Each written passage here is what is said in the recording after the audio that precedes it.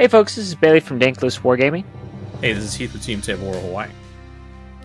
And welcome to The Path to Redemption, the Warhammer 40,000 Dark Angels podcast, where I aim is to provide Dark Angels players with the tactical and hobby skills that they need in order to compete and enjoy this wonderful hobby of ours. So this month's episode is our November episode. We're going to talk about some new releases and some previews from the Warhammer Worlds event in Atlanta. We're going to take a look at some top finishes from Dark Angels lists all over the world once again. So Dark Angels are out in force globally. We love to see it. We're going to talk about Heath's experience in the Otherworlds GT. Heath, we got some tournament action out in Honolulu, so I'm getting jealous. I got to get out there. I was actually just talking about that over Thanksgiving with the family. My mom's like, take your father to Hawaii so he can get his 50 states.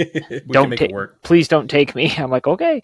And then we've got some hobby challenges and then some community comments, and then we'll be a wrap. So, looking at new releases, the big release right now is that we have the new Space Marine Christmas box, the Spearhead Force, where you get 15 Assault Intercessors with the jump packs. You get 3 Outriders in Invader ATV, and then the new Jump Captain. So if you don't have these new models, this is an opportunity to pick them up for $230. Are those the, you said Jump Pack Assault Intercessors? Yes, the brand new ones. You get 15 of them. Okay. All right.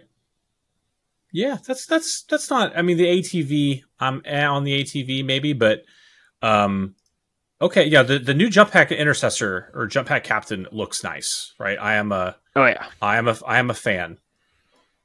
Right, that is cool. So yeah, I mean, $230. It's a big number, but it's a lot of cool models. I don't have any of the new Assault Intercessors, the Jump Pack, and I don't have the new Captain. I don't think I'm going to get it, but it's definitely just because those things don't synergize as well. I don't know. Maybe because I will tell you, drop action pieces, right? Right, but just as price point wise, all the Jump Pack guys is like $220, I think, or close to $220. So you're picking up a $60 unit of Outriders, and then like a $40-$50 out ATV for free, basically. Okay, well, I've got 3 of the value. Yeah, I've got 3 of the ATVs and so many and like 6 Outriders. I probably don't. Yeah, but Heath, don't forget, Outriders now get big squads. Now in the new Codex, they got bigger. They got the expanded squads, so now you need more than you ever needed before. You can run 6, but as a Dark Angel, I don't know if you're going to run a lot of Outriders because you have Black Knights, and we can talk more about that later. But okay, so all right. But I will say, what about them new Deathwing Knights, boys? What about them new Deathwing Knights? Oh, I'm going to say that the preview from the Atlanta World Championships for the Deathwing Knights, seeing those new special helmets and the new hooded helmets makes me go, I'm glad I haven't built my Leviathan Terminators yet, because there's definitely going to be some head swapping going on so that I have more Dark Angelified Leviathan Terminators, because to probably match the ones I already have, I'm probably going to put hoods on these guys and then put the hoods on them and then put the helmets on the Leviathan guys, but I could be persuaded to go the other way. Definitely going with the swords. Swords are cool. I love the sword and board, right? Like, and the fact that they've got the little tilting plates right on the shoulder, super love it. And I'm gonna tell you, the first thing I thought of when I saw those was these boys right here. Oh yeah, the Forge Fold ones. Oh, and in case you haven't seen, the Inner Circle Knights Cenobiums. Oh, I remember when you went and got those. I've had these in a box for over a year, and it's like, I don't want to like carve them up in that much, right? But now you can do sword ones. Oh, it is on like Donkey Kong. What I'm going to do though, you see, because they have swords and a plasma caster on their left forearm. Yeah, I'm probably going to put a little magnet in there so I can just magnetize the shield on. Right, and I'll use a 3D printed shield or something like that, but because I don't want to modify the models that much. But good God, those look cool. So, and don't forget, one of my favorite parts about any Warhammer army is the diminutive little figures that accompany them. We have a brand new Watcher in the Dark, and he has incense. He actually lit the incense. Yes, so good on him. Yeah, and the heraldry on the shield looks cool. Yep. as opposed to the winged angel that's been on most of the other ones, and the new maces that they have. Yeah. The flanged maces, like a la an actual knight weapon instead of the big bonky balls. I like the bonky balls, but those look dope as well. Yep. Anyway, I'm super excited about this unit and what it's going to do. Yes. Speaking about that smoke, that really leads us into our second reveal. Where do you take smoke Asmodai or no smoke Asmodai? The answer is smoke Asmodai. Smoke Asmodai is clearly the correct answer. Yeah. Smoke Asmodai is he'd be out there, he'd be out there buffing, man. It's yeah. I don't know, like how I'm curious to see when the codex comes out, how the lore about how the lion and the rest of the chapter kind of work out some of their, I don't know, philosophical differences. I was kind of the opinion that Asmodai may have been not high on our Lord Father L. Johnson's good graces because of it. Wait, you're saying he's not big on the Johnson? Why we got to go there, man? It's a family show. So, need I remind everybody that one half of this podcast was in the Navy? Yeah, that was me. Yeah. All right. Okay. Okay. So, yeah. No. Anyway, I'm super excited about this. This was cool. It's a cool looking model. And I have some friends that are into 40K and they don't care about Dark Angels. They just love the memes around Asmodai. So I know they're super stoked and will probably end up buying this model. Unfortunately, they'll probably end up desecrating it and trying to turn it into a Black Templars or something. Chaplain. Look, just from a composition standpoint, right? Look at the way that he's holding the sword, right? The sword is pointing down, right? I am personally of the stance that it is objectively much, much cooler, right? For you to be posing dramatically like that with a weapon, right? You're pointing it down, it's pointed at the sun, you're surveying the battlefield, than the heroic up in the air, right? Like the old 90s style. So it is, from a composition standpoint, I'm all about it. It is right where I want. That's why I converted a Helbrecht model, speaking of heresy, into Azrael, because I like the composition of that pose better. And I did it before the new Azrael model came out, but hey, whatever. What are you going to do? So, well, let's also not forget that in the original Primaris upgrade sprue for Dark Angels, this sort of pose with your hand holding your sword down was one of the key pieces they added in for you to customize your normal Space Marine models. It's great, yeah. So, yeah, Asmodai is over there looking straight G, man. Okay.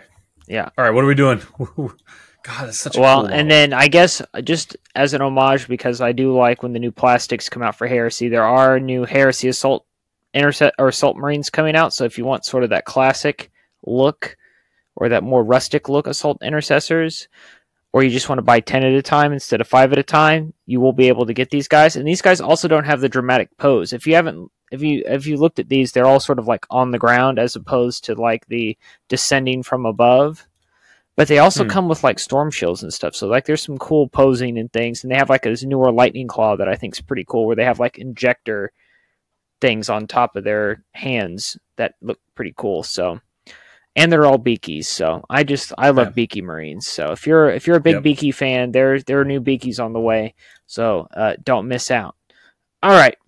The new Night Lord models are legitimately Night Lord too. Yeah. Oh. So speak of some non-Dark Angels minis, I'm almost ready to go play Chaos. As much as everyone says, you play Dark Angels, you play Chaos already. I want to play actual Chaos. That's been funny for I don't know, 20 years, but that's fine. Yeah. It's God, be original.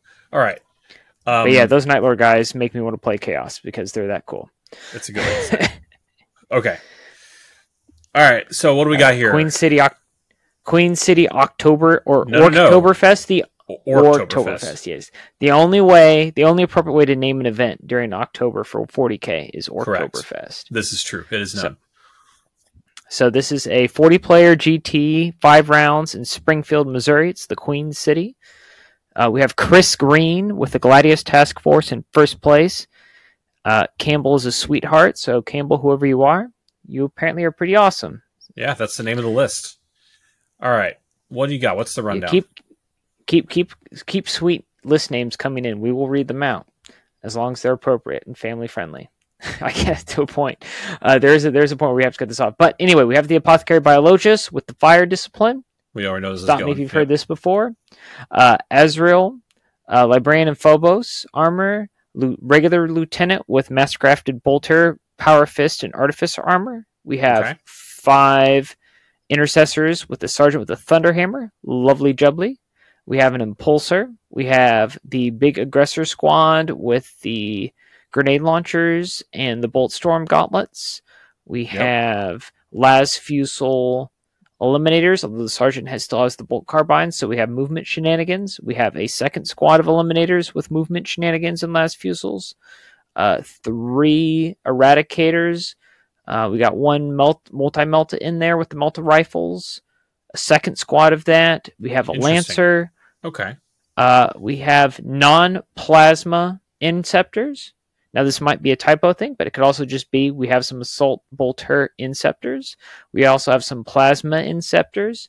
We also have Infiltrators of Helix Gauntlet. We have a Land Raider Redeemer. We have the Scout Squad with a missile launcher, 1 shotgun, 2 shotguns. Missile launcher and a Scout Sniper rifle. I thought you had to, it was either the. I thought you could either take the missile launcher or the sniper rifle. Huh. I have to go double check. Yeah, and then we got the Whirlwind. Okay. And then sort of those last. And the last note was the final round was a 127 point victory against Peyton Priest with an Ascension Day Genestealer Cult list. So Genestealer Cult got the top table, ran into this, and just got bodied. Because infiltrators will do that to Genestealer Cults, right? And this is a high tech piece. Like it seems very well suited to dealing with Genestealer Cult because aggressors, Flamestorm Gauntlets, Flamestorm Redeemer, right? Eliminators just we can out piece you almost, and the infiltrators will lock you out of dropping in right on some of the blips. So that's a fortuitous matchup. I'm interested in the Eradicators. I've looked at Eradicators and haven't been. It's like I don't know, but for 95 points, that's actually pretty good. They're again Eradicators. The Melt Rifles, the strength of those weapons isn't high enough to really threaten vehicles, but I think they get rerolls to wound against vehicles or something like that. So they're kind of keeping with. They lost the ability to shoot twice. Yeah, they did lose the double shoot, right? But and in keeping with kind of 10th edition design philosophy,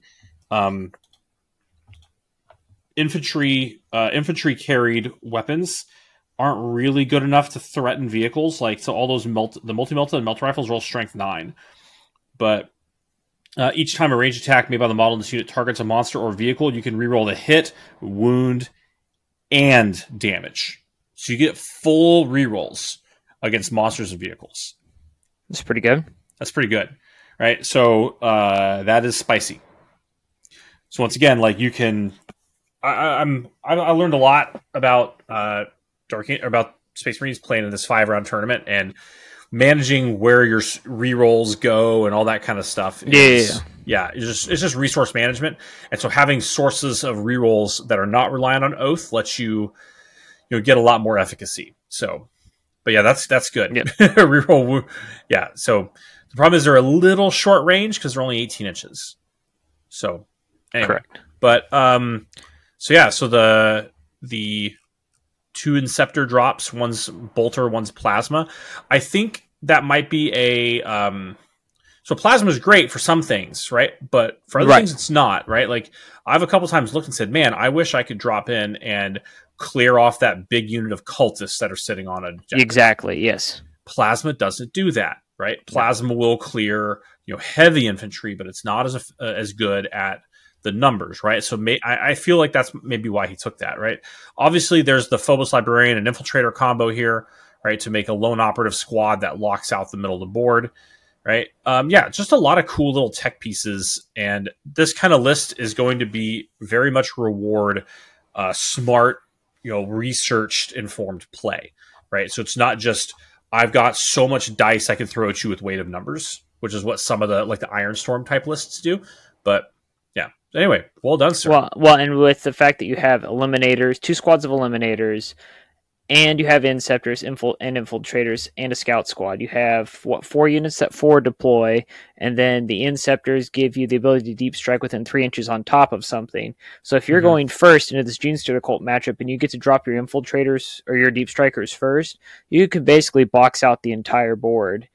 So if they have anything in reserve, there's just nowhere for them to go for the rest of the game, and they're done. Yeah, it's tough. I'm curious what he puts in the impulsor. Is it the 2 eliminators, maybe like 2 squads of eliminators, or is it the intercessors and where? Because we have Azrael, right? But we don't have the usual suspects, which is the Hellblasters. Yeah, so I'm assuming then at that point, potentially have Lieutenant Azrael going into the intercessor squad, but if they go in that squad, then they can't go in the impulsor, which then opens the door to do double eliminator. So basically the impulsor becomes a platform for 4 las cannons, which is pretty cool. I've done that before. It's cool. It's cute. It works. But yeah, so I am kind of curious what the leadership plan here is. It's got to be Azrael, Lieutenant, Intercessor. So yeah. Anyway, but even that in an impulsor is still good because you can start the game with your dudes on an objective, sticky it, hop them in the tank, get your command point. That would be 7 guys, which you couldn't jump into the impulsor then, right? So yeah, but you start on the objective, you sticky it, then you could get the CP, then you could hop in, I guess. Yeah, and then, well, once again, it depends on why the lieutenant is there. I'm not sure. Maybe, yeah, I don't know. I'm not having nothing's really jumping out to me. Right, unless the plan is just let them sit there, right? Let them sit there and cook, right? And maybe he just says, "Well, I got points for a lieutenant," or he wants the fallback charge. I'm not sure. So, all right. Well, congratulations, Chris, on your victory at the Queen City Oktoberfest GT. Moving on, we have the Mid-Missouri Maelstrom event. No. This is 57 players. 5 rounds from Ashland, Missouri. Another first Missouri. Place. Okay. Yep, and another first place Dark Angels. So obviously Missouri is a hub for Dark Angels play. We love to see it. We have Kyle Lamperez there, and he's got an Iron Storm Spearhead.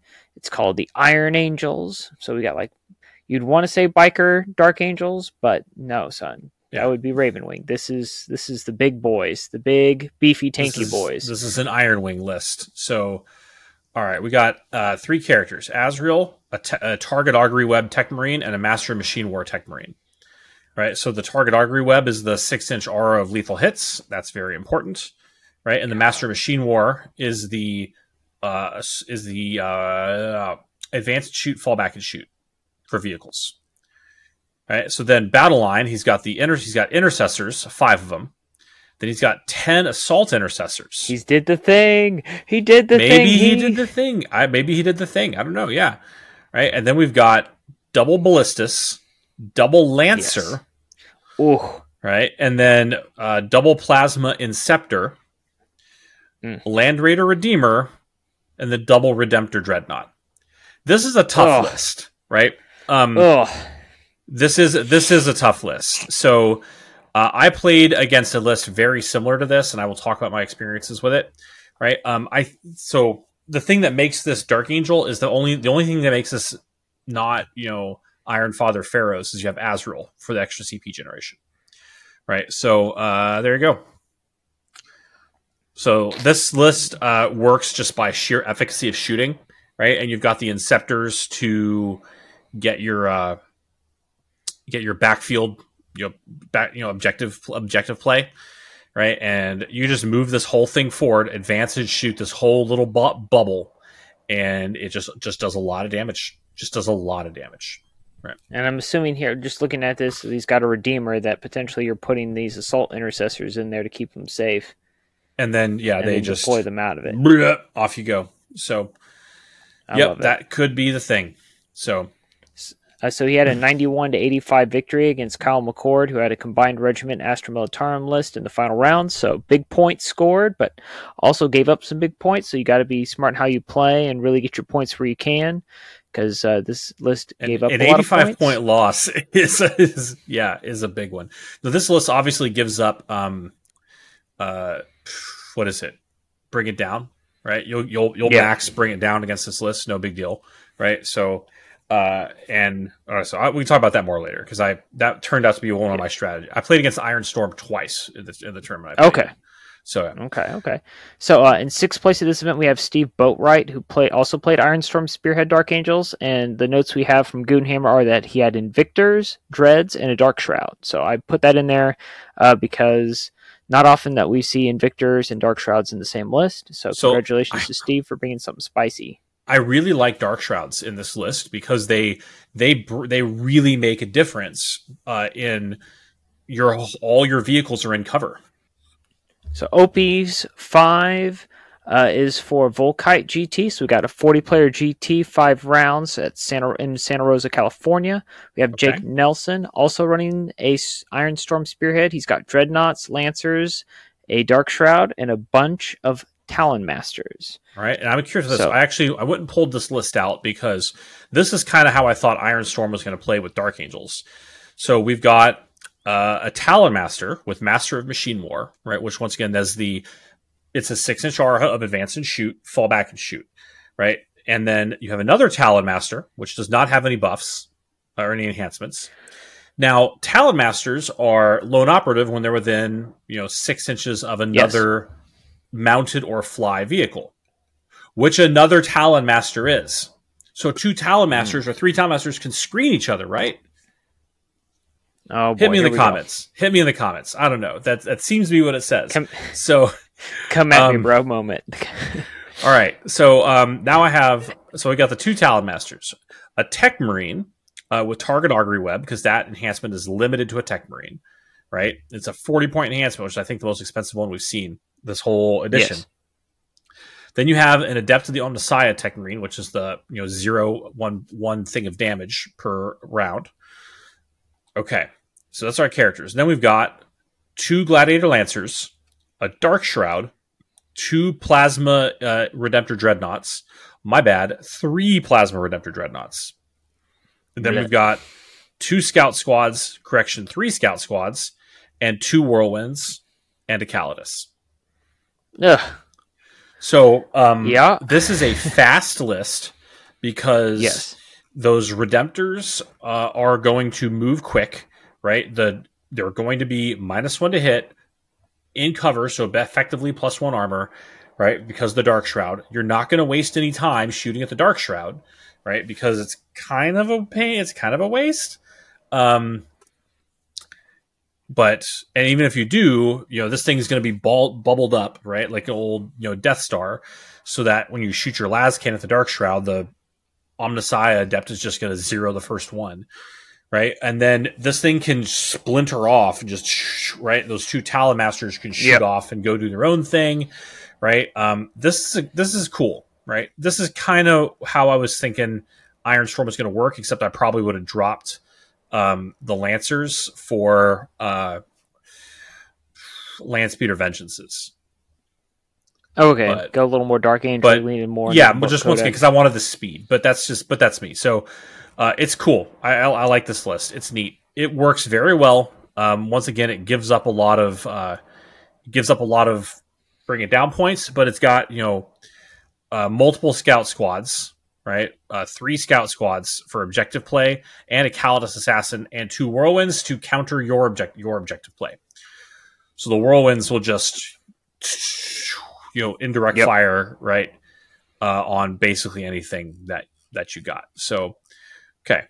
All right. What's this? What is this event? Other Realms Final Stand GT? Let's hold off on that one and talk about it last, so we can just roll it straight into the main. But so the next event is 110-player 6-round GT in the Netherlands. Is that how we're gonna do this?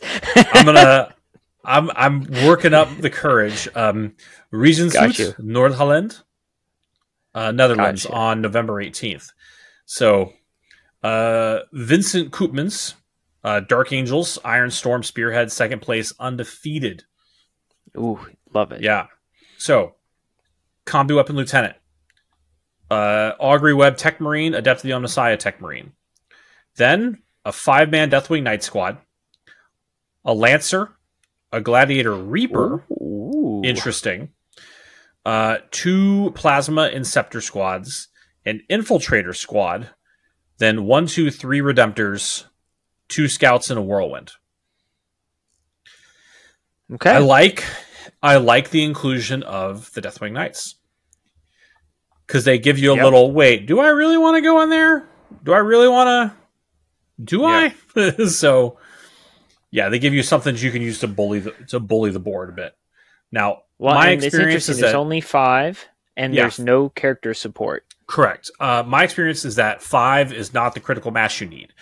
Right? 5 you'll lose 2 or 3 of them to shooting a turn, right? And so they will be. Now, it's easier to hide 5 of them, right, and push them to the middle of the board. But yeah, so, but once again, I don't know what else you're going to drop to get the other 10, right? Because that's 235 points, right? That's 1.5 year. That's like a Redemptor and one of your Scout squads, basically, to get the other 10 of them in there, right? But when you have 2 Gladiator chassis and 3 Redemptor chassis, are you going to spend your time shooting at the slow-moving Terminator squad? Or are you going to shoot these things that just because with the Reaper, I mean, it's got the twin heavy onslaught Gatling cannon, like that thing's just like ripping damage. So when you're going into this, that chaos, accursed cultist blob, or the big blobs of Gaunts, or the big blobs of boys, or the big blobs of whatever Gene Stealer cult you're running into, like I could see that's a pretty good, effective meta play. Interesting. I'm glad somebody brought that, right? That's cool. So the Reaper, right? So yeah, there's clearly he thought he needed something to handle big blobs of infantry. Maybe there's a lot of chaos, right? Those 20-man Krieg blobs. No, I hate the 20-man Krieg, which are really annoying. The 20-man Krieg. Yeah, or the Necron warrior blobs, right? We we can talk. We'll drop a 100 Secret Orders episode maybe in a couple weeks to talk about Necrons, but anyway, yeah. So okay, once again, different take on Ironstorm, right? Because we've kind of seen Ironstorm narrow down a couple different ways, but this is made Dark Angel-y by the inclusion of the Deathwing Knights, right? And that's basically it, right? So, all right. Cool. We love to see it. All right, we have the Standoff, 36 players, 5-round GT in Portland, Maine. This is also November 18th. We have Jeffrey Colpitz. He's playing Vanguard, Spearhead. I missed this one. Let me see if I can go find this. So this and is he's November running 18th. That infiltrating Deathwing Knight special. Yeah, the thing that I've been very like, ooh, yes, please. This is what I want to play. So I think we talked about it last month a little bit, where this is kind of where I wanted to go after going to the Florida GT and getting the new codex, is the idea of having movement shenanigans with all my infantry, including the Deathwing Knights, that include, pulling them off the board and putting them in reserve, for deploying them with an enhancement on a character attached to them. Because who doesn't want to just put your Deathwing Knights 9 inches away from your opponent so you can turn 1, move 5 inches, and then charge into them and just call it a day? All right, so your boy here, here's his strength of schedule. So game 1, 100 points into, looks like Thunderwolves, so which is a real good list. Then round 2, 97 points into Chaos, right? Okay, Chaos is real good, right? Round 3, this is Drukhari. Okay, 84 points. Drukhari aren't in a great spot right now, but I'm not going to minimize his accomplishments here. If you get to round 3 undefeated, right, and you're pair in a tournament, you're clearly a very skilled Archon. Yes. Round 4, right, we got a 90-point win, right, over Sororitas. And 5th round, right, into Votann. Ooh. And that was still an 84-point loss. So lots big of points scored everywhere here, right? Let's take a look at this gentleman's list. All right. Army name, You Can't See Me. So Cena. All right, let's see. I'm going to copy and drop this in our show notes so that Bailey can follow along here. Oop, there we go. All right, so Booyah. What we have here is Azrael, okay? Terminator Chaplain with the blade driven deep. Key part of this Vanguard detachment, right? A combi weapon lieutenant who's a Shadow War veteran. Okay, good. Right? What does the Shadow War veteran do? I don't remember. I think that's the stratagem messing with one. If I remember off the top of my head. That's the one that lets him do the Vect thing, I think, maybe? Okay. Yeah, I think that's the Vect one, yeah. All right, so then here we go. We got 5 intercessors. Cool. And then here's where it gets neat. We have 1, 2, 3, 4, 5, 6 Devastator Centurions. Oh my god. And then yes, 10 Deathwing Knights. Now, obviously, you can't blade driven deep the Devastator Centurions, right? But right. All right, sure. Then 2 drop Plasma Inceptor, right? Then Infiltrators, Scouts, and then double Lancer and a Calidus. I like it. Okay. Yeah, like the 10 Deathwing Knights with blade driven deep is, it's drop in the middle of the board. Hey, here, what are you going to do about this? I don't care what you try and do about it, but and then behind that, this Devastator Centurions is like, are you going to ignore these 10 dudes in your face, or these 6 dudes run around literally obliterating everything else?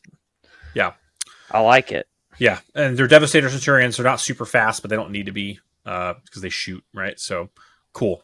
All right, that's interesting. And that double Lancer, right? And mentioned everything is stealthy, right? Because -1, it's that's the whole Vanguard thing does. So. And the Calidus is just really good. She's really good. So, okay. Man, that's a tough... Inceptors, so... Yeah. Yeah. That is a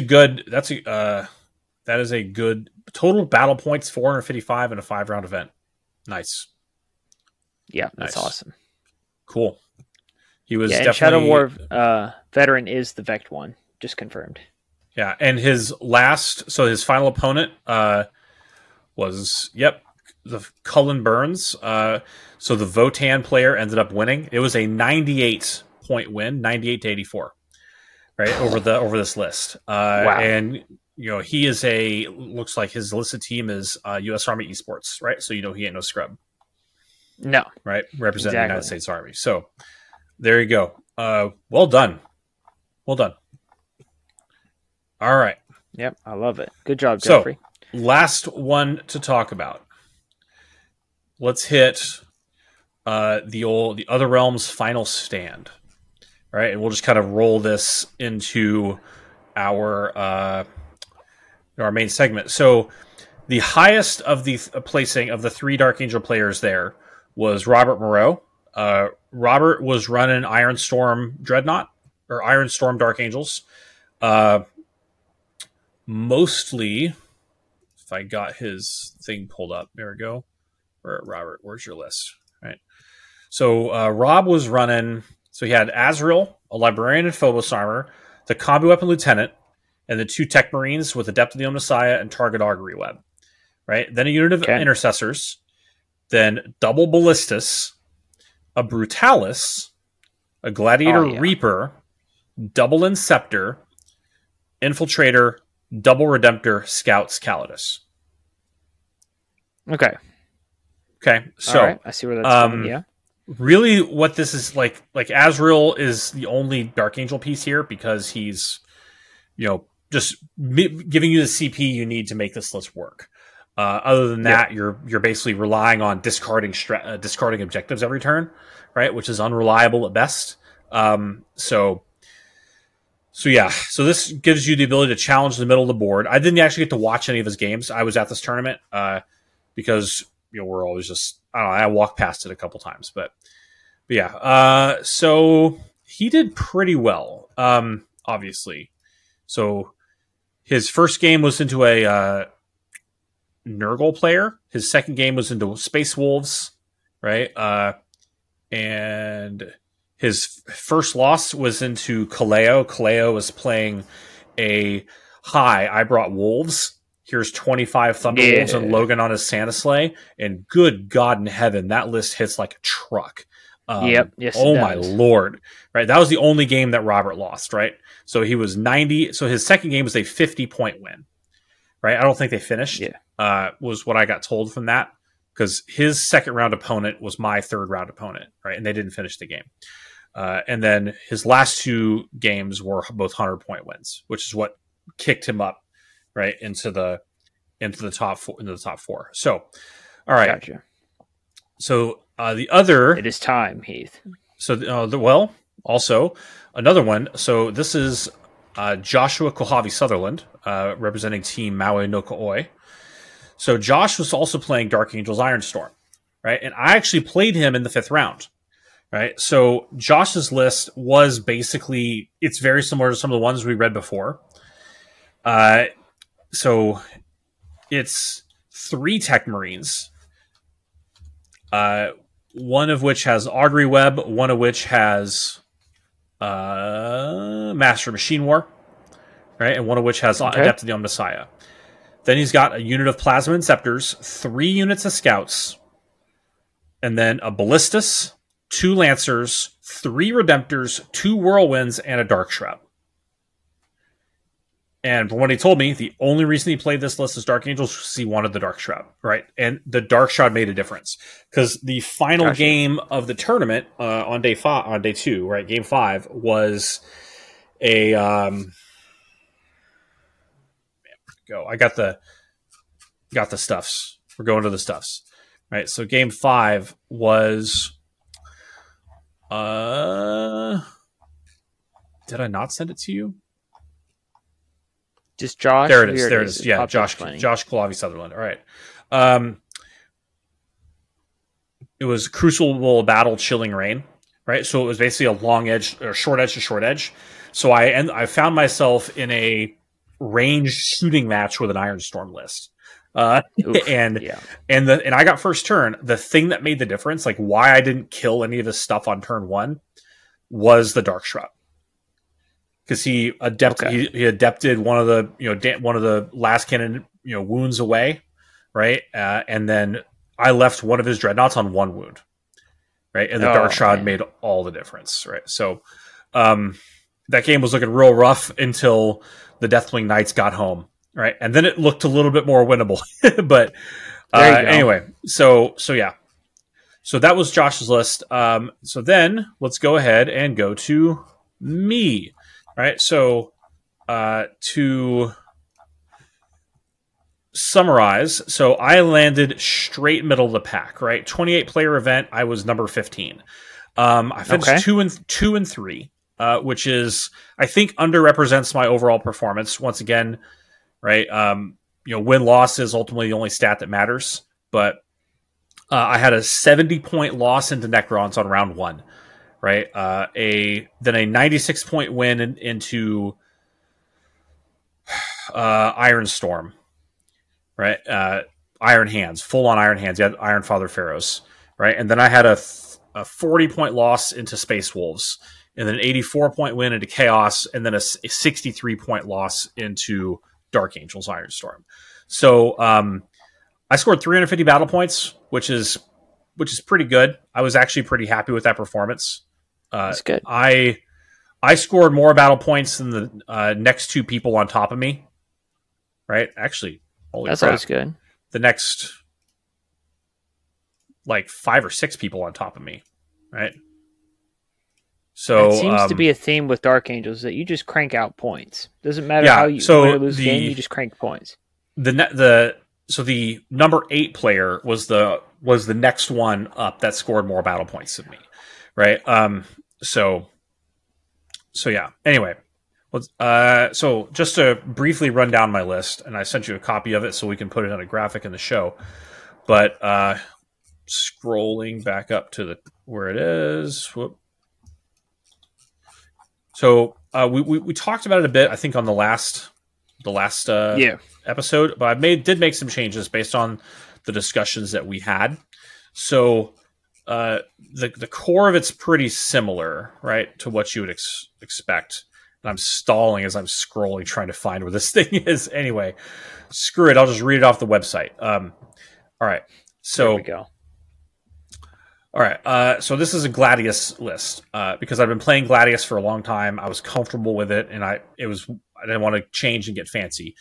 Right. So I had a Biologos with Fire Discipline, Azrael, a Terminator Captain with the Honor of Vehement, a Combi Weapon Lieutenant, then a squad of Boltstorm Aggressors. I paid for 6 of them, but I only brought 5 because I couldn't fit all of them into the Land Raider. So because I didn't have a Land Raider Redeemer built, and honestly, even if I had the 40 extra points to pay for it, I liked the double Godhammer las cannons because that's a lot of anti-tank shooting.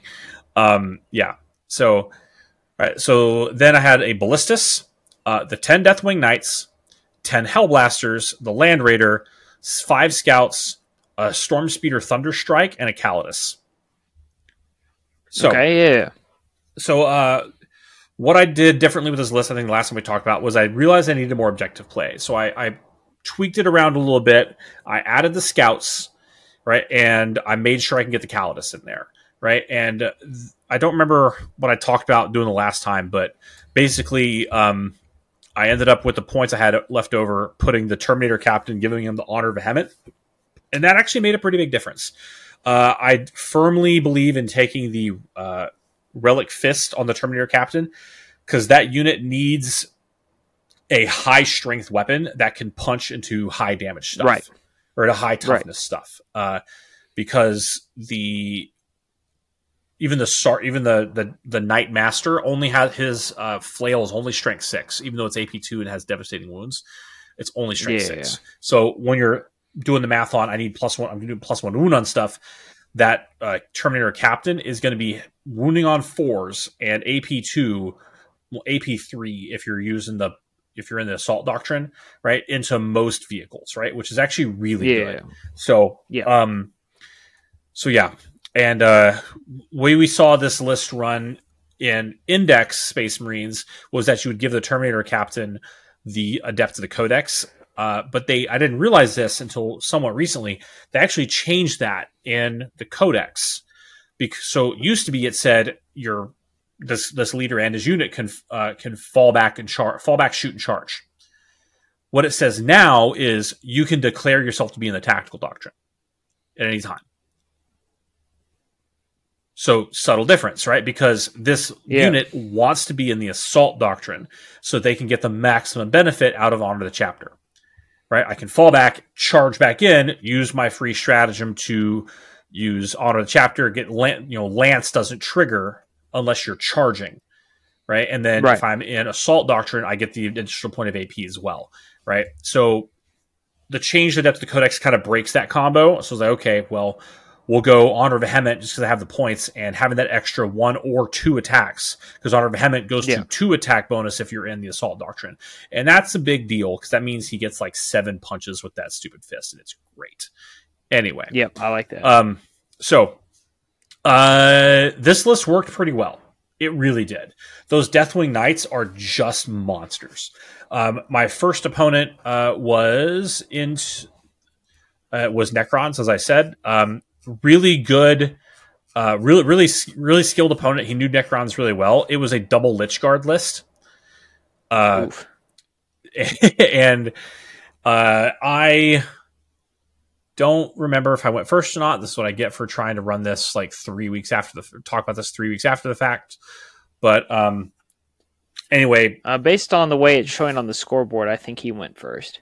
I think that's probably the case. So so I took tactical objectives. He took tactical objectives, and we basically, maneuvered in position. He shot, didn't really do much. I shot, almost killed his reanimator because he left it out a little sloppy.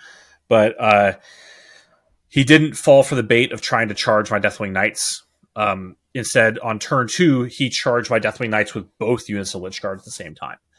Right? And that kind of worked. I still managed to punch through. I killed an entire unit of Lich Guard and most of the second unit, and I just kind of ran out of resources between shooting. Because I dumped the aggressors and and my Hellblasters and the Knights into that second unit, and just I'm like the feeling of pain on those things is just so good, right? And just wasn't quite efficient enough, and left 1 or 2 alive, and they just started reanimating. And he had a big warrior blob. They went and they took an objective. I just ignored them. Screw it. I'm not interacting with that anymore. But I managed to hold, basically really effectively hold 3 objectives for a good portion of the game. And ended up scoring 30 on primary, 30 on secondaries, 10 for battle ready. And he outscored me by 4 points, basically. Or sorry, no, he got 45 on primary and additional 4 on secondary. So it was a 79-70 defeat. Yeah. So the difference was there in that back half. Once you ran out of resources, he was able to pop on the objectives and start racking in primary.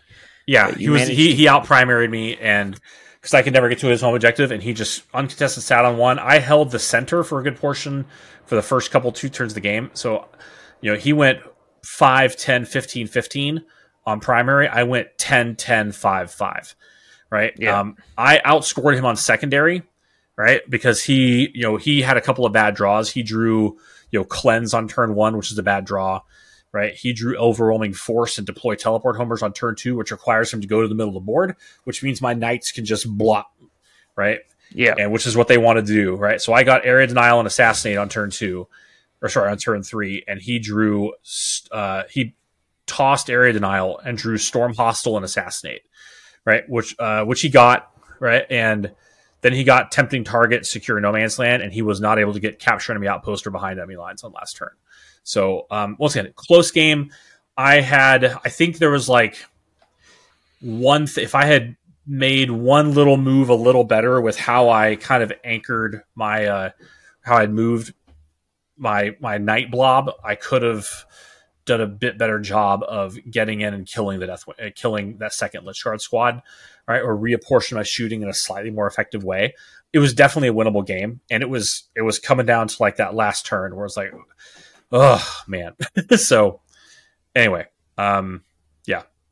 So that's what's up. It just looks like he just got hurt on objectives that required speed. Which makes sense with Necrons. And he had a unit of Tomb Blades that was trying to basically strive around my left flank, and then he had a unit of Death Marks and a Hex Mark that dropped in to try and shoot my lone operative. Oh, that's what it was. I forgot my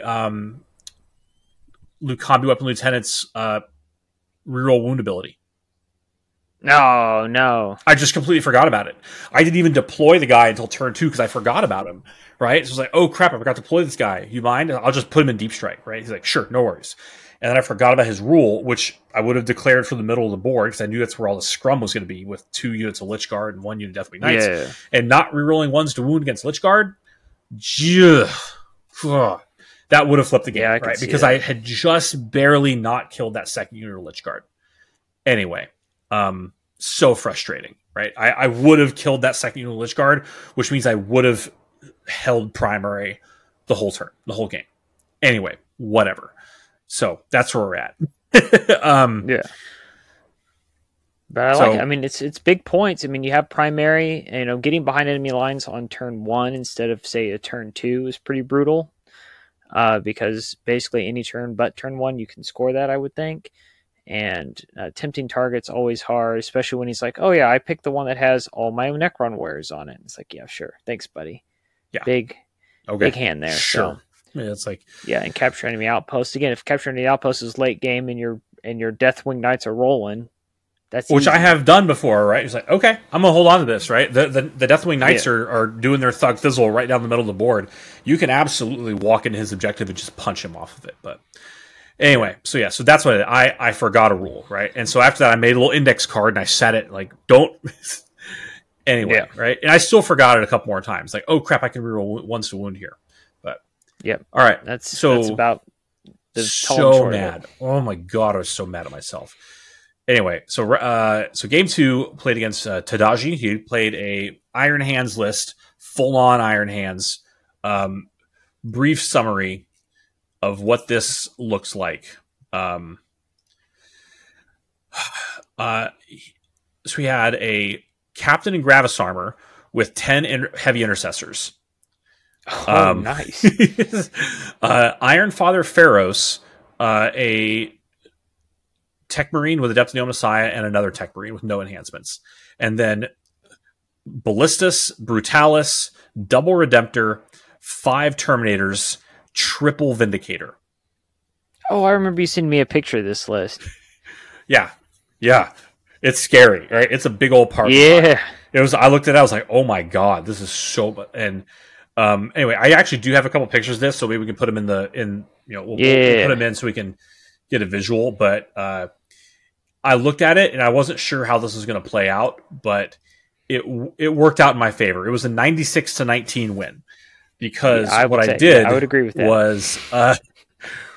Was I chose fixed objectives. I said, okay, assassinate, bring it down. Because you've got characters, you've got vehicles, and I have the means to kill both of those things. And what I realized when I did this was this list works really, really well into that because I can say I don't have to keep anything on my home objective. Right? This particular mission, which was search and destroy Chilling Reign, right? You don't get points for scoring your home objective, right? It's the deploy servo skulls, right? This is the one where you move the no man's land objectives around, right? So like, I don't give a crap about my home objective. Go forth, right? Fear no darkness, right? And holy crap, round 1, right? He killed a couple of Terminators, right? They were queued up right outside Nitro's center of the board. Yeah. They declared assault doctrine, or they flipped into assault doctrine, charged the middle of the board, right? I'd done a lot of shooting, basically killed, I think, his ballista or his Brutalis. I made an 8-inch charge, and those Terminators hit his front line and just killed everything.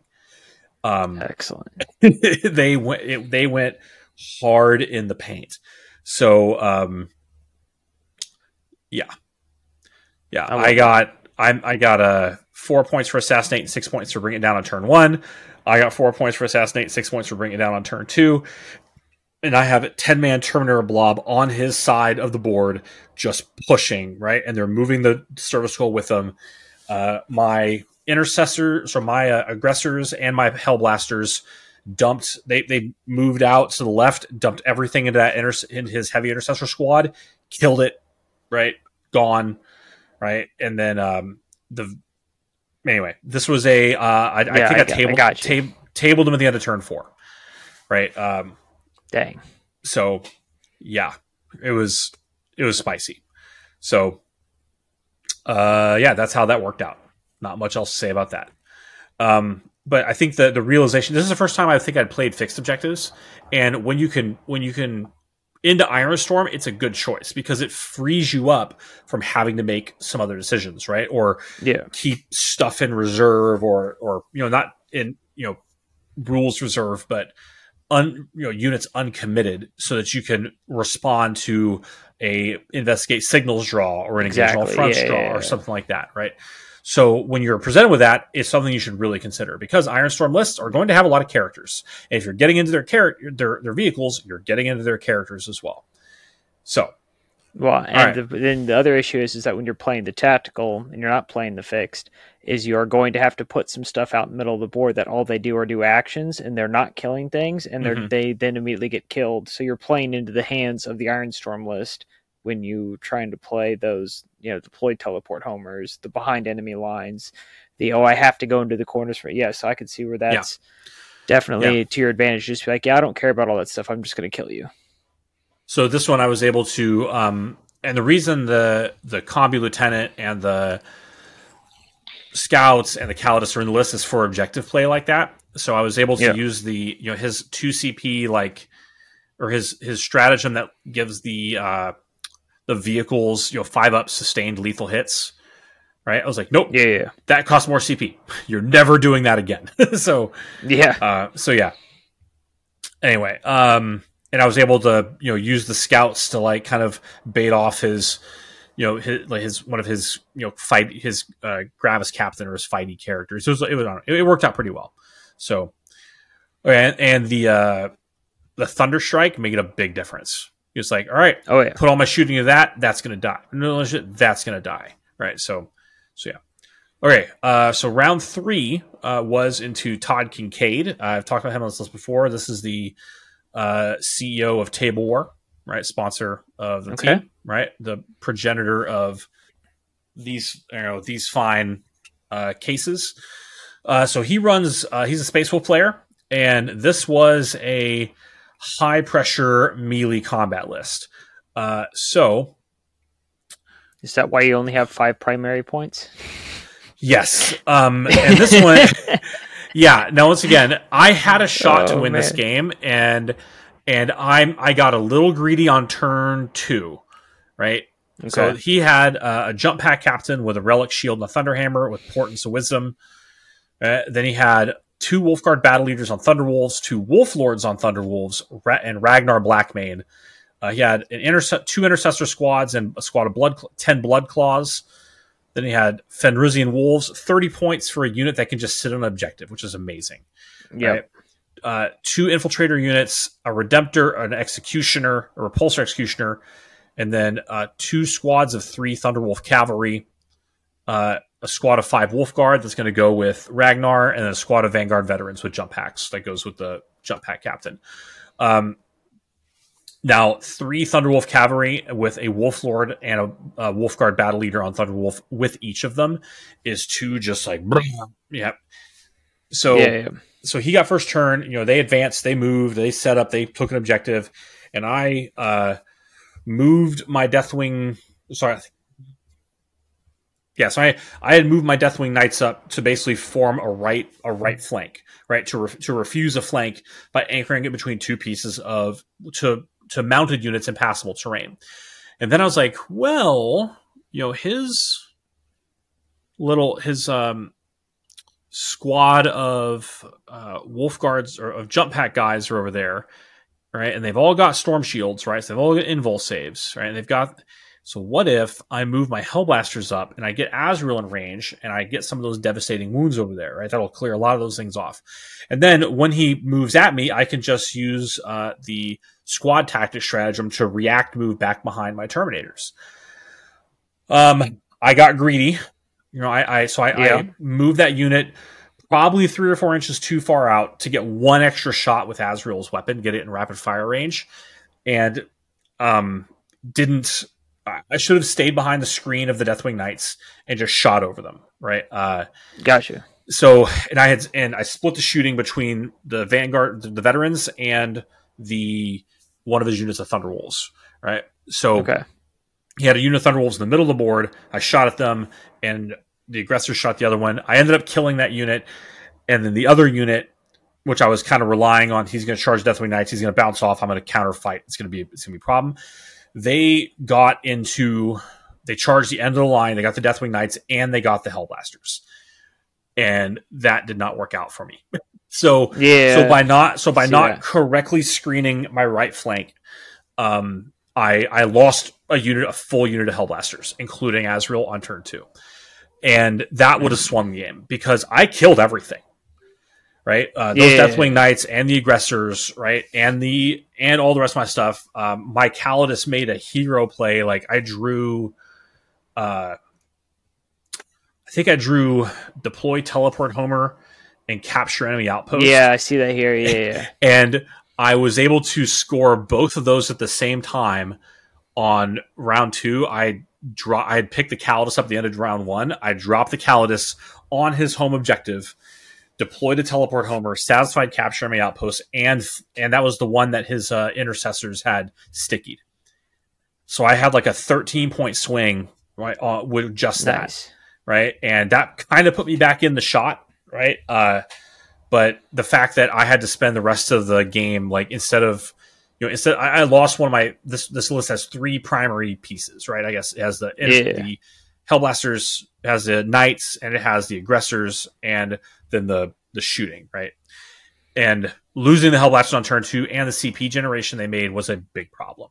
So that was what lost me this game. Failing that, I could have easily, pushed back out of it, right? And finished everything off, and would have been a much closer game. So anyway, that's where I'm at. I do love that deep strike score. That's totally a me thing. I love that you were able to get that double whammy of take that objective, score all those points, and that's a god level play. I love it. That's Primarch level play.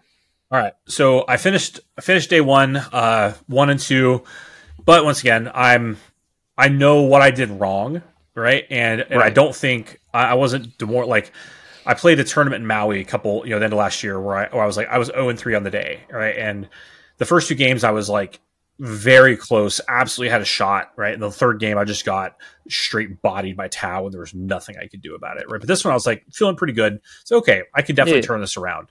So round 4, game 1 of Sunday, I played Nicholas Kadama. He had a chaos list entitled "Therapy is okay, but Vashtor is better."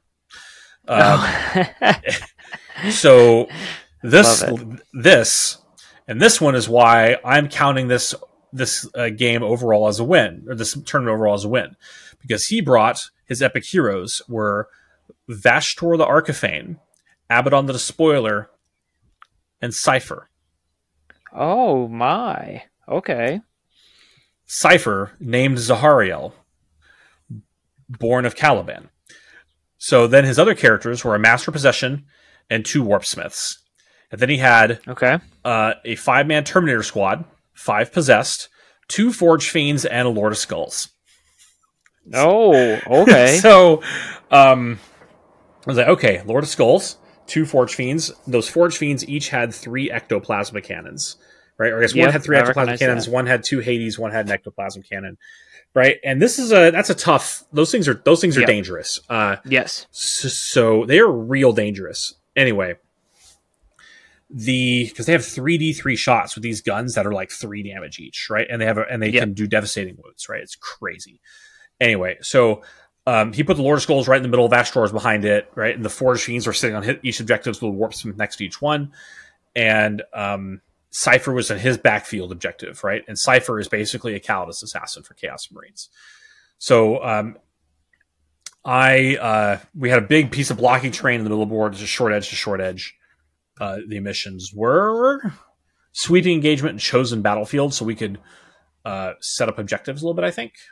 Or this is one where you had to I think this one was the Ritual. It's because we had to drop. Yeah, this has the Ritual. No, sorry, I'm looking at the wrong one. Yeah, there we go. I was looking at the wrong one.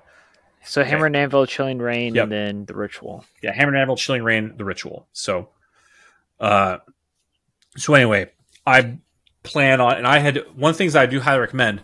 My buddy and I that were going to this tournament together, we spent the night before because all the missions were published, right? So we went through and said, okay, right, how are we going to plan to score these objectives? And I had said, okay, if I move, so with the Ritual, I move down, right, and I go over this way. I had planned pre-gamed right what my strategy for scoring the Ritual was going to be. So I just executed that plan, and it worked really well. I didn't know what the terrain was going to be like, obviously. I just kind of modified a little bit to keep cover. But I was able to deploy everything pretty much in cover, so I didn't lose anything on turn 1. Right? I moved out. I went Devastator Doctrine on turn 1, right? Moved everything out, advanced, moved my Dreadnought up to get a line of sight angle, moved my Thunderstrike, moved the Land Raider, dumped all my shooting into the, what's it called? The Lord of Skulls. Got down to 10 wounds. In the command phase, I flipped my Knights into Assault Doctrine. They charged right across the middle of the board. They advanced. They rolled a 5 or 6 to advance. They made a charge. They got contact with Lord of Skulls, and they tore that thing to pieces. right? Just Nice. knocked it down. And he's like, oh no. Yep. So, oh no. And then they consolidate right onto an objective. They get some cover. They start taking shooting from the Forge Fiends, right? Okay, and I lose like half of them, right? More than that, probably down to like 3 or 4. Terminators, and then the Terminators come up. The Terminators charge, right? And Abaddon and the Terminators kind of basically finish them off, right? So, and then he has a bunch of possessed that move around. So then my next turn, the aggressors get out and they do their thing, right? Their Storm of Fire thing onto the possessed, basically kill them. They're all but one of them are dead. Yeah. And then they're going to make their charge. They make their charge into the possessed, finish killing the possessed, and they consolidate towards the objective. So, and then Azrael and the Hellblasters move to the middle of the board and into this building. That's this ruin. And then so he goes on his turn, the Terminators had taken a lot of shooting from my Land Raider and a couple other things. They're down to like maybe I think 2 or 3 Terminators left plus Abaddon. They move towards Azrael. I Overwatch, kill all the remaining Terminators. Oh my, yeah, that's right. And he's like, no, that's fine. I'm going to go in there, right? So Abaddon charges Azrael, kills all but like 3 of the Hellblasters in the middle of the board. Azrael draws a Sword of Secrets and slays Abaddon in single combat. Yeah, roll like 5 6s to wound and just boom, right? Just all the him devil straight down, right? Yeah, there we go. So yeah, then all the rest of my forces just move up the flanks. I managed to kill Vastor with shooting. I get Azrael and the Hellblasters shoot and charge one of the Forge Fiends. I kill the other Forge Fiend with a Thunder Strike. The aggressors make a 10-inch charge. Ooh, there you go. That's skill. To get into Cypher and punch him to death in close combat. So now I have to paint pretty good. That unit of aggressors bone white because they killed Cypher. So there you go. That's a thing I'm probably going to do in the next month. So that's worthy. That's yes, I agree. This should be done. So anyway, 84-22 in my favor. I scored. I took Assassinate and Bring It Down as fixed objectives because Vastor is a character and his vehicle, and he had multiple workshops. He had Abaddon, right? Yep. So yeah. So I got that makes sense to me. Yeah, 5 for the ritual turn 2, 5 for the ritual turn 3, and then 15 and 15 turns 4 and 5. I scored 5 for Bring It Down on turn 3, 3 for Bring It Down on turn 5 on turn 2, 3 on turn 3, 12 for Assassinate on turn 3, which is when I got in. I killed Vastor, Abaddon, I think, and the Warts. I don't know. I killed a lot of stuff. Right, it just all went downhill from there. Right, this was the first game I actually lost the Deathwing Knights. The Forge Fiends were able to, So, but good lord. Right? Anyway, okay, and then round 5. So now I'm 2-2. Was into Josh Kulavi Sutherland. As discussed, how that went. I was able to. I kind of lost the range shooting match because of the Dark Shroud. And I was able to get the Deathwing Knights across the table, right? And I got a charge off on one of his Redemptors and all 3 of his Tech Marines, and just in one go killed all the Tech Marines. And the problem, so he, so. I used my Calidus to make Armor Contempt more expensive, and I think he spent like 6 CP over the course of the game on Armor Contempt, maybe 7, right? Because he did it once, and then he saved up and did it 3 more times, right? And Redemptor Dreadnoughts are really durable with Armor Contempt on, especially the stuff that's only AP 1 or 2, right? So Yeah. That's So that's why I had a bit of a hard time killing that. I chose the wrong secondaries on this. I looked at Ironstorm. I said, bring it down, assassinate. And he's like, are you sure you want to assassinate? I'm like, well, yes, we got 3. I don't know. Maybe I'll take deploy teleport homers. I think I can get deploy teleport homers. Right. So I only got 6 points for bring it down, which is a shame. Because I thought I was going to be a little more effective on shooting. If I had been a little more effective on shooting on round 1, I don't know if I could have done anything different on that, or if that was just kind of a dice roll. Because I wasn't able to the Redemptors were just more durable than I thought they were going to be. That's all there was to it, fair. Right? And I didn't think he was going to be willing to spend all that CP on armor contempt. So right. I ran out of CP to use, and I just found myself in situations where I couldn't fall back and charge back in, right, and get and get +1 to and couldn't get the assault doctrine off. So he would armor contempt, and now my knights are he's going to get 2-up save on the Redemptor against my knights, and that sucks. And that's why I didn't kill as much, right? So if I chose assassinate, I probably still would have scored about the same, but it was the bring it down that I struggled on. So I didn't quite. I ended up with my Deathwing Knights on his objective, right? And he had both the Lancers and both the Whirlwinds left. And I had killed the Ballistas. I'd killed one of the Redemptors. I don't think I killed the other one. All right, so yeah. And then without the Knights, I don't have a great answer for damage reduction stuff with this list because Hellblasters aren't great at it. The Aggressors can do it, but it's I'm a little off the Aggressors now because they're kind of a one-trick pony and they require, well, one, you have to be able to get them, they have to be on the board to start, right? Unless you're going to be army-wide Devastator Doctrine, right? Because you have to be on the board to put them in Devastator Doctrine, which means they can't be in a transport. And to get the maximum effect of it, they need to be close range and that needs to be your Oath to Moment target. So all those things lining up didn't always work out. That makes sense. Yeah. So I think one of the things I might want to do going forward, I have another version of this list where I'm probably going to drop them and the Land Raider and replace it with like either a Gladiator or a another Ballistas, and then a unit of Black Knights and Samael. Once again, just to make it more Dark Angel-y. But and then I don't know about the Captain. I might go with a Chaplain. So that's your +1 wound all the time, because that way you're able to do, you're getting the effective +1 wound on the Knights, which is what you really need it for, even on turns you didn't charge. And losing the effective -1 AP for Honor of the Chapter does suck, but I don't know. That's where I'm at with this list. I think it's a really good list. I had a 63-point loss where I was basically tabled. But once again, a couple little things, right? I know this was probably the one that I lost the hardest because I don't have a clear picture of what would have been exactly necessary to do differently. I think if I'd have made a slight deployment change, right, where I could have maybe protected the Aggressors a little better, right, or protect the Land Raider or longer, then that probably would have been the path to victory. But anyway.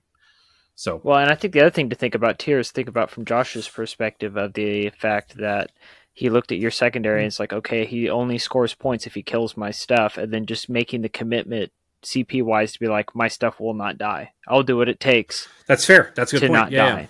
Yeah. And then the little bit of the mind game of, yeah, sure, I have characters, but are you really going to get to them through all of my vehicles? And I did. I killed all of them.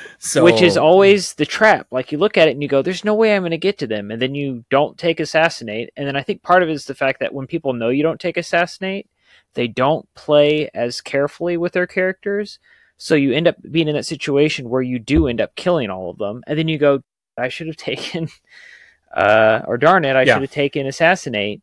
And once again, not taking Assassinate wasn't the thing that lost me this game. It was the fact that I wasn't able to kill most of his vehicles. And I think was great. Great commitment on his part to keep that. But it's just like I feel like sometimes we get caught when we make that decision with Assassinate of, oh well, if I'd taken it, I would have scored it. But I also feel like maybe the opportunity to just kill all their characters wouldn't have been there because they weren't thinking about. They would have deployed them differently. That's absolutely true. Yep. Yeah. You can't make these changes in a vacuum, right? They're going to respond differently to that information. So that's why you can only challenge a play before the next play begins. So right, exactly. I didn't maximize the effect of my turn one shooting with my deployment because I had a board that didn't have a huge amount of hard cover, and I knew I couldn't afford to get alpha struck. Right, I got first turn, and I wasn't able to effectively capitalize on it. So I should have played a little more cagey with my Land Raider to preserve it, to get the aggressors there, and I wasn't able to get my my Thunder Strike in play because I deployed it on the opposite side of the board where it could be covered. So I wasn't able to move it to get shooting on the thing, right, to get the +1 to wound. But would that have made a difference? Gotcha. I don't recall if it exactly would have. But anyway, the Dark Shroud played a big difference for him. It played a really big difference. So Dark Shrouds are a big ad for Ironstorm lists. Find the 120 points to put them in. They will give you the advantage over the similar lists. They absolutely will. Gotcha. And those lists are so unbelievably killy. Like all those plasma shots that are lethal hits, the ballistas as lethal hits, the freaking whirlwinds that are lethal hits, the lancers that are lethal hits. Oh my god. Anyway, so there you go. Gotcha. Well, congratulations, Heath, on getting a couple wins and playing well and scoring a lot of points and having a good time. I know that's one of. Oh, lost my phone there. The problems of playing in or living in Hawaii is that there aren't tons of tournaments. So I'm glad that you had a chance to get a tournament in. We're getting more often. I think there's actually one this weekend called Thanksgiving. Nice. But I chose to do be at home, right? Because I don't know, I always haven't been feeling great the last couple of weeks, and so I needed some time to just a 4-day weekend to reset, which was very, very warranted. And very important to do. Yeah. So anyway, and plus, I want to move away from. I don't know. This is a good list. I like it.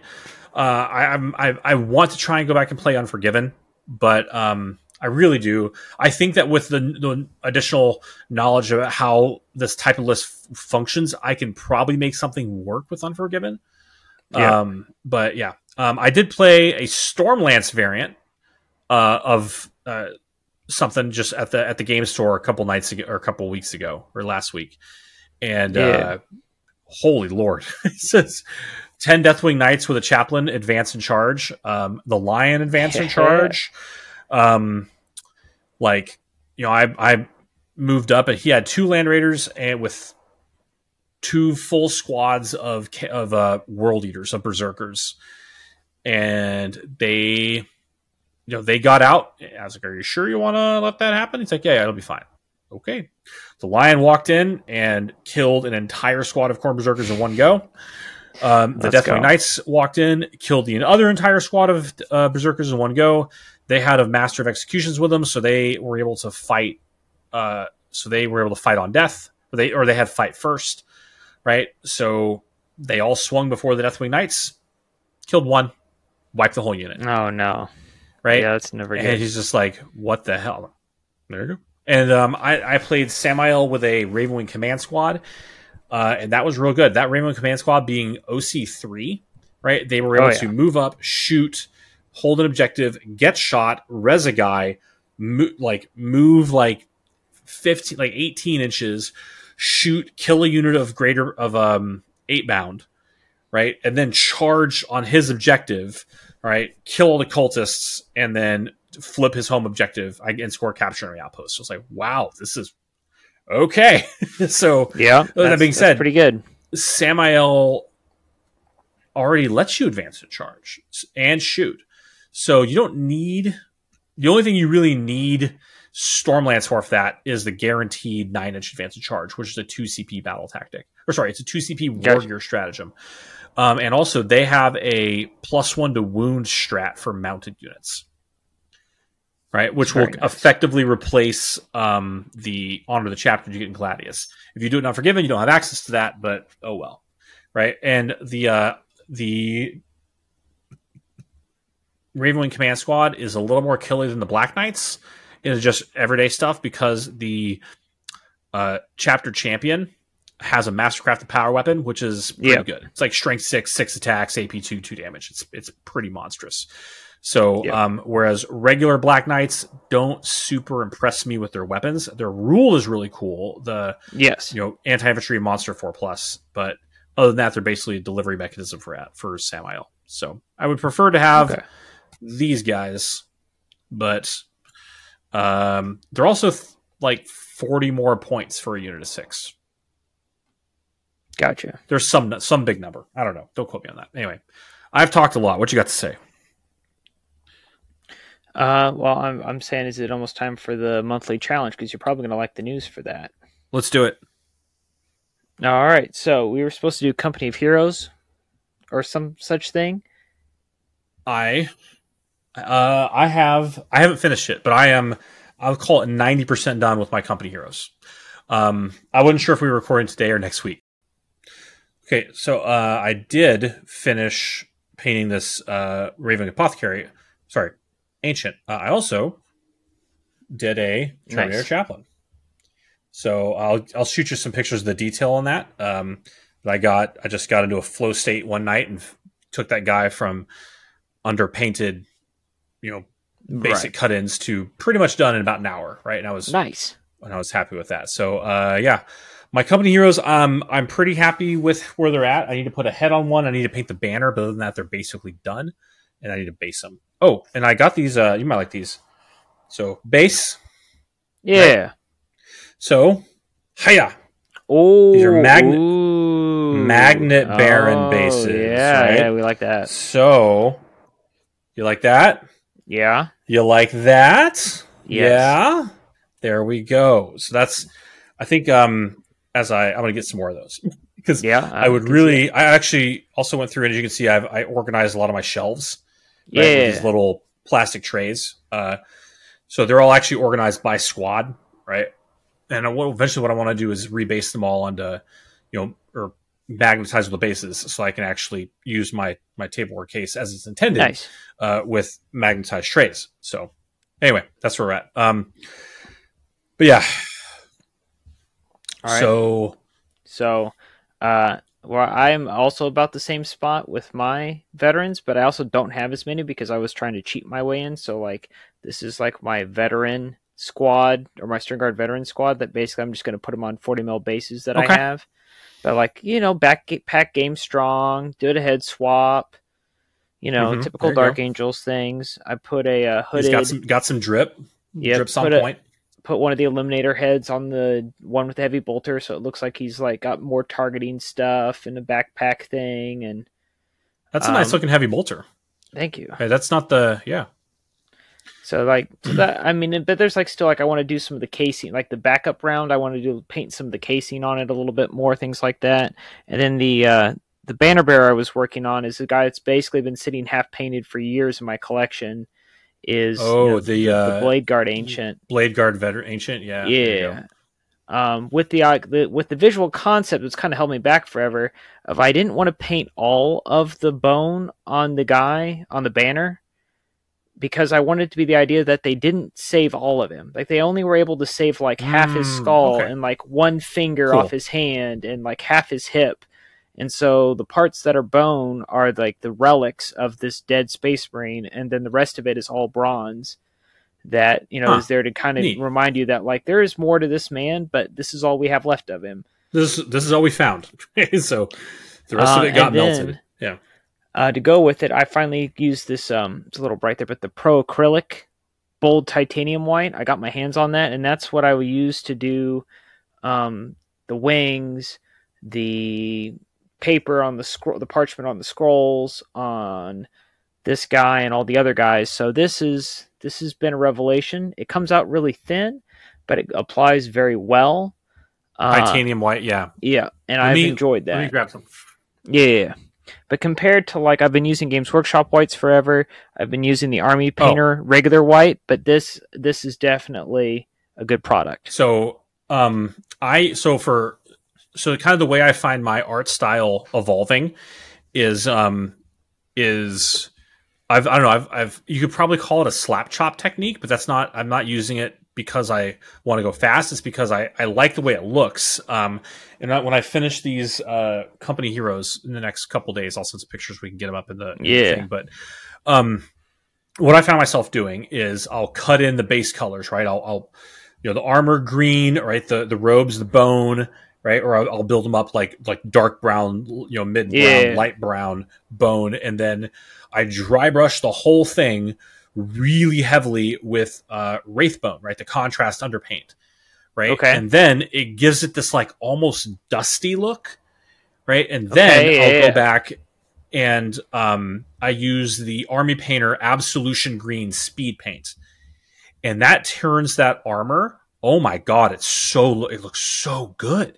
All right. So with you don't want to do it for black because it would be too dark, right? With green, and then you just dry brush like a kind of a creamy white, and then that it throws all your highlights in. It makes it look like it has texture. Oh, it looks, because I was trying to do a more traditional layer painting and I just couldn't get it the way I wanted it. It's like, screw it, let me try this. Oh man. So that's how this squad has been painted up. Now, for white, I've been using this. This is Pro Acryl White Blue.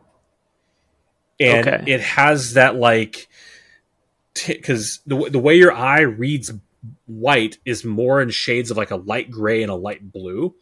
Right. And I find that honestly reads more like pure white than the titanium white does. Because I use, once again, lots of different shades of, cream and bone and this. Right, so I want, and then I also use Army Painter's Speed Paint Holy White, right, as my parchment, right, and this I use as the edge highlight on that. So I've been pretty happy with it. It's the Pro Acryl paints, they have the little mixing ball in them. They come out real thin and smooth compared to the the pigments that like GW uses. Like Citadel whites are, with the exception of that Wraithbone, straight garb, right? Like the chonky. What is it? They're chonky and they're chalky and I don't like them. The Corvex not Corvex. I know which one you're talking about. Apothecary white. Yeah. Oh my god, it's so bad, right? Like you need to basically, anyway, whatever. So there's a lot of work that goes into working with Games Workshop whites. I think that's fair to say. Yeah, indeed. I also use a lot of Vallejo whites. If you can get it, Vallejo's either their model color white gray is really good. Right? Okay. Their model color white gray is it reads as like a normal white, right? Because pure titanium white is, to me, my opinion, is a little too white to use in big flat surfaces on a miniature. I see what you're saying. But that white gray, right? Especially when you like pin wash it a little bit, there you go. Right, and the titanium white is high level highlights. So, no, I see what you're saying. Yeah, we have those. It's you overwhelm and it looks bad because it is so pure. Whereas your eye's looking for detail and you want small details to stick out on a big surface. Like that's why I like to go through and do all the rivets on all my tanks, so they're not just giant blocks of green. Like having those little highlights of very bright metal makes little boxes of green instead of giant. Same. I get that. Let me put these guys back over here. Like the same reason why I do my tanks with all the bone color white highlights, right? Because otherwise it's just too blocky. And also like you don't want to like if you have. That's why black isn't like pure black isn't great for a miniature because it's too black, right? It kills perspective, it kills texture, it kills contrast. So I've been using a lot of like either heavy coats of dark tone, like the wash or wash, or actually multiple coats of the contrast Basilicanum gray or Black Templar, right? Because you can still get. Because once again, your eye doesn't read black as black, right? Your eye reads black as like varying shades of gray, right? And maybe a little bit of blue or purple depending on the surrounding lighting. But yeah, so that's how I do my Ravenwing, right? Is like a gray, undercoat, and then a lot of washing down, and then dry brushing up, and then washing down, and then dry brushing up to kind of try and create those depths of texture, right? So because it's really hard to get contrast, right, that your eye reads as varying panel lights, right, with just when everything's supposed to be freaking black. So yeah, that's where I like the Dark Reaper and the Incubi Darkness and the various grays, and you're having like you said, having that light blue. Like the difference I've noticed between having a blue black compared to just going from black to gray is that the gray black looks old and beaten, but if you have that little bit of blue, it makes it look a little more alive, a little fresh. More, a little glossy. You can show different textures, like when you paint a Ravenwing bike's tires, right? The hull of the bike is black, right? But the tire is also black. But the rim, the wheel is also black, right? You can get that by doing like I use like a somber gray, which I think is on a I think it's a Vallejo color anyway, but it's like a purplish black a little bit, right? And I use that for the tire, right? And then I use the gloss Nuln Oil, right, to wash it so it looks a little shiny. Okay, yeah. So and you can do things with like lights, with reflectivity, right, and opacity to kind of help create those contrasts with things that are just really visually similar. So, not that I'm a skilled painter at all, but right. I don't know. I was like, where I'm at now. Like if I knew 20 years ago when I started playing this game that I could paint like I do now in 20 years, I'd be pretty happy with that. I think I'm not bad. Good. I can do reasonable stuff. So. That's always the thing that I think that holds people back, but it's actually it becomes people's favorite thing is they look at this, go, how am I going to paint like that? It's like you just start painting. Just do it. Start right. And as time goes on and you feel more comfortable with it and you want to try different things, you just start adding, and after 10, 15, 20 years, you're doing things you never thought you were ever going to be able to do that a new person will walk by and go, how could I ever do that? There's no way. And you're like, I used to be you once. I used to think I couldn't do or this. less. There's a guy that played his first tournament at this, at Other Realms. He plays Ultramarines, right? He's been playing the game for like a year and a half, 2 years, right? And he has an Ultramarine army that is beautiful, right? Because he just has a knack for it. He's like, oh yeah, I just did the painting and then I just like sprayed it with this and this, and he got these beautiful blue like gradients on his. Oh my god! It's like, Skylar, how the hell do you do this? Like, wow. So. Yeah, like I said, it doesn't. And there's a kid. I say kid, right? I think he's 18 or 19. That plays Chaos, right? That is just, dude. He won Best Painted at this tournament. I'm gonna send some pictures. They need to be. Oh my god. Okay. Right. I like this. Oh my god. He played Knights, and it was here. I'm gonna send you this right now. Okay. Share with. I'll go. Open my Facebook so I can see this goodness. Because Chaos, this is the fun part of Chaos, is the painting. These aren't Chaos, so these are Imperial Knights. But I've only ever played against him with Chaos, but these are his Imperial Knights. Gotcha. Y'all, we're doing this live. And my phone is taking a long time to generate this message. That's all right. So while that's loading, what are we going to do for next week? So I had written down, because of the preview, doing maybe some Terminators, but I want to save my Terminators till I get those extra bits, or doing a Chaplain, but you already did a Chaplain in Terminator Armor. So how about this? It's November. Next month is December, right? This is usually, I think, not that we have a deep history, because we've been doing this show for like 3 years, man. Yeah, it'll be year 3 once this next month. Yeah. We could resolve. Where are we at on the score on the monthly challenge? What's the what? I gotta go look it up. It's close. I think I'm ahead by like 10 points right now. Okay. The last time I looked. But I also feel like I missed some scoring at one point. I got to go back in like July. Oh yeah, so I don't have any score. Hold on, I sent it to you I sent you this picture as a text because I can't get Messenger to work for some reason. Okay, yeah. So I'm missing some points. I got to get some data points for July and June. But as it sits, I'm up 90 to 80 for the year. Okay. Well, that's where we're at. Month or December. But yeah, for some reason, I just missed scoring for June and July. So I'll go back and find those. I'll watch the episodes and figure out what we did.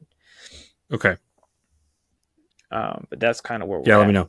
You had a really big May because like you just had one of your months. I did a lot of stuff. Yeah. Yeah, you're like, I'm just gonna do a bunch of stuff, and I'm like, all right, let's give Heath his just desserts because he worked really hard this month. Because you do have a couple goose eggs this year. I do. You've made up Okay. for it. So, all right. All right. I have sent you a Google photo album. Okay. As well as that one text message. But oh see my, if you can put them in there. Oh mama, right? Yeah. Right. Put them up in the thing right here. Yeah. Good God. This kid is 19 years old. Wow. He's been playing this game for maybe 2 years. I'm impressed.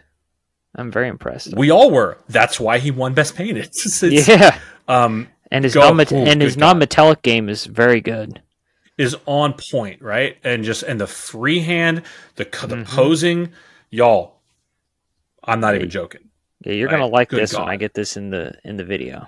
Mm-hmm. Yeah, Daddy likes those. So anyway, so let's say let's a monthly challenge. Let's resolve the year's challenge, and then I will finish my my company heroes. See if I get them up for this, and then I. Probably, if you want to say like Terminators as a stretch or a flex goal, right? I can try and start working on my Knights Cenobium.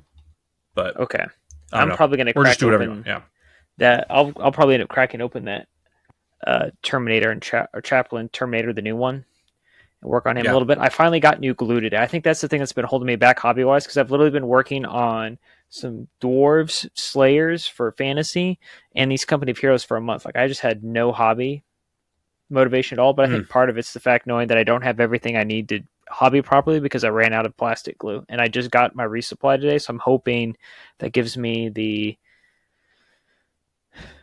fire to keep going because it's been a real struggle. Like I knew we were getting ready to record and I'm like, man, I just cannot keep painting these. And it's only like of all the things I've painted this year, it's like I have 3 guys to paint and it's just like, no, I don't want to do it. So I don't know what's going on. I've been there. Like for me, it's just, I just have to sit down and do it. And sometimes I'm sitting there and look at something and I just don't feel and then I said, for me, what it is, I go to YouTube and I put on, some epic music thing and you just got to just start, right? You just got to put something, do whatever it needs.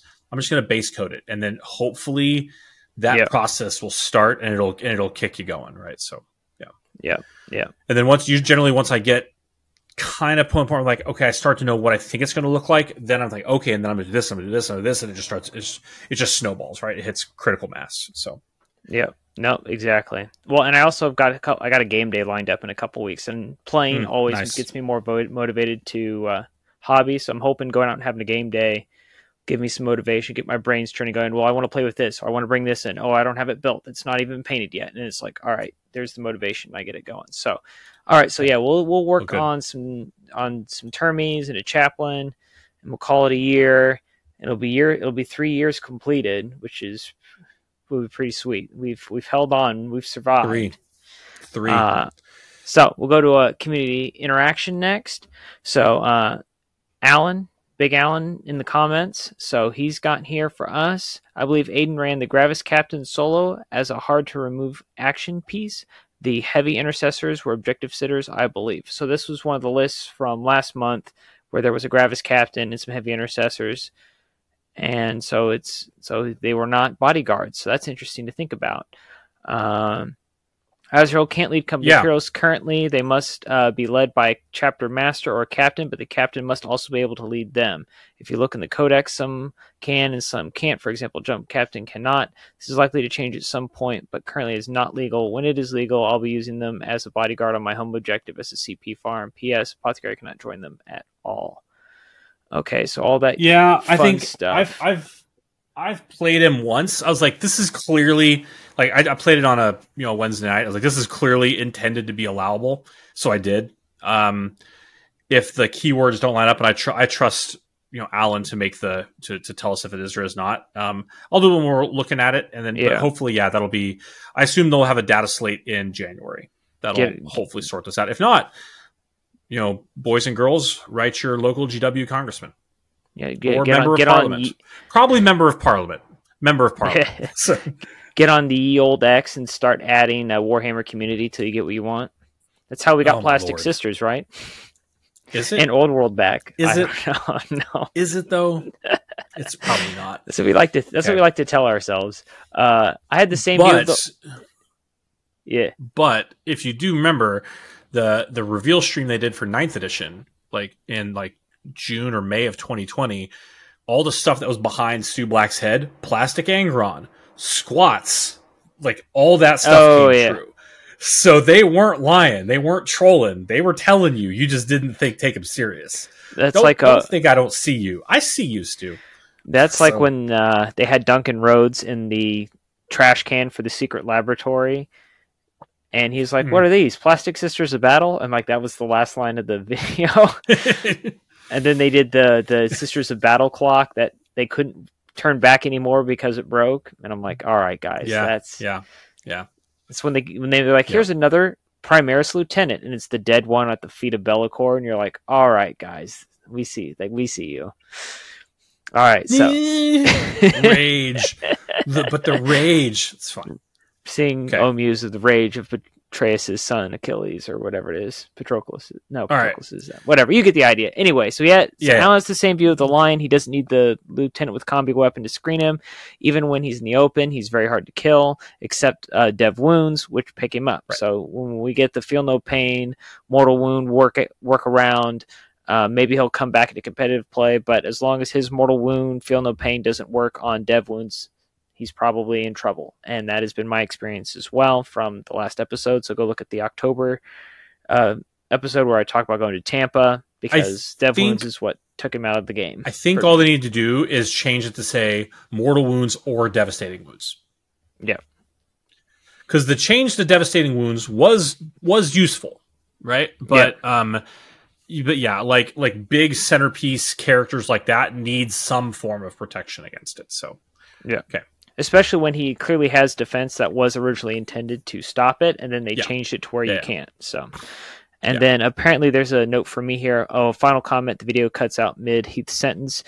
Something was up this last episode with our editing software, and they have since released an update, and I'm currently trying to download it. It didn't work, so I got to re-download it. But yeah, there was something in the 18.6.2 that there's now an 18.6.3, and you needed it because it was it was not working very well. It would crash all the time. I'd constantly get these messages trying to get me to buy the studio version, which is like a $300 program, and I'm just don't do that. No, we don't need that. So I'm hoping that this update and usually Blackmagic Design and Resolve, they're very good at getting when there is an issue. The updates come out fairly quickly, and it's come out recently. So this month's episode will be on the 18.6.3 or something equivalent, and it should go pretty well. But I can understand because sometimes I can't catch editing errors because the software is just it struggles for some odd reason. We use DaVinci around here because no one wants to spend $50 a month on Premiere. Yep, that's just how it is. So anyway, we try our best. But obviously, we're not a professional level production, and we do some stuff gets through. So, okay. But we'll work on it. How true? Yep. We are working on it. We're doing our best. So, all right. So thank you all for listening to this month's episode of the Path to Redemption, the Warhammer 40,000 Dark Angels podcast. Our next episode will be out. We got 2 major holidays on our normal filming weekend. So now I'm kind of like, what are we going to do? I'm flying. We're going on vacation internationally for Christmas. So, and then the week after that, I am flying internationally for work. So I'm going to cross the date line 4 times in 3 weeks. Ooh. So we'll figure out what we can do. We'll see if we can get one in between New Year's and me going to anyway. So I got you. We'll figure something. We'll figure it out. We'll figure something out. So okay. We'll get something figured out. Maybe on New Year's Day or something like that, because that's at least a holiday for me. But anyway, it'll be a holiday. I have that day off, so it'll work out for me too. So we'll try and do something there to wrap up December 2023. So please subscribe, like, and comment below if you're watching us on YouTube or listening to us on your preferred podcasting service. And last but not least, we'd like to thank Purple Planet for the use of their music. And until next time, I'm Bailey from Dankless Wargaming. Heath with Team Tib War Hawaii. Stay loyal, Angels.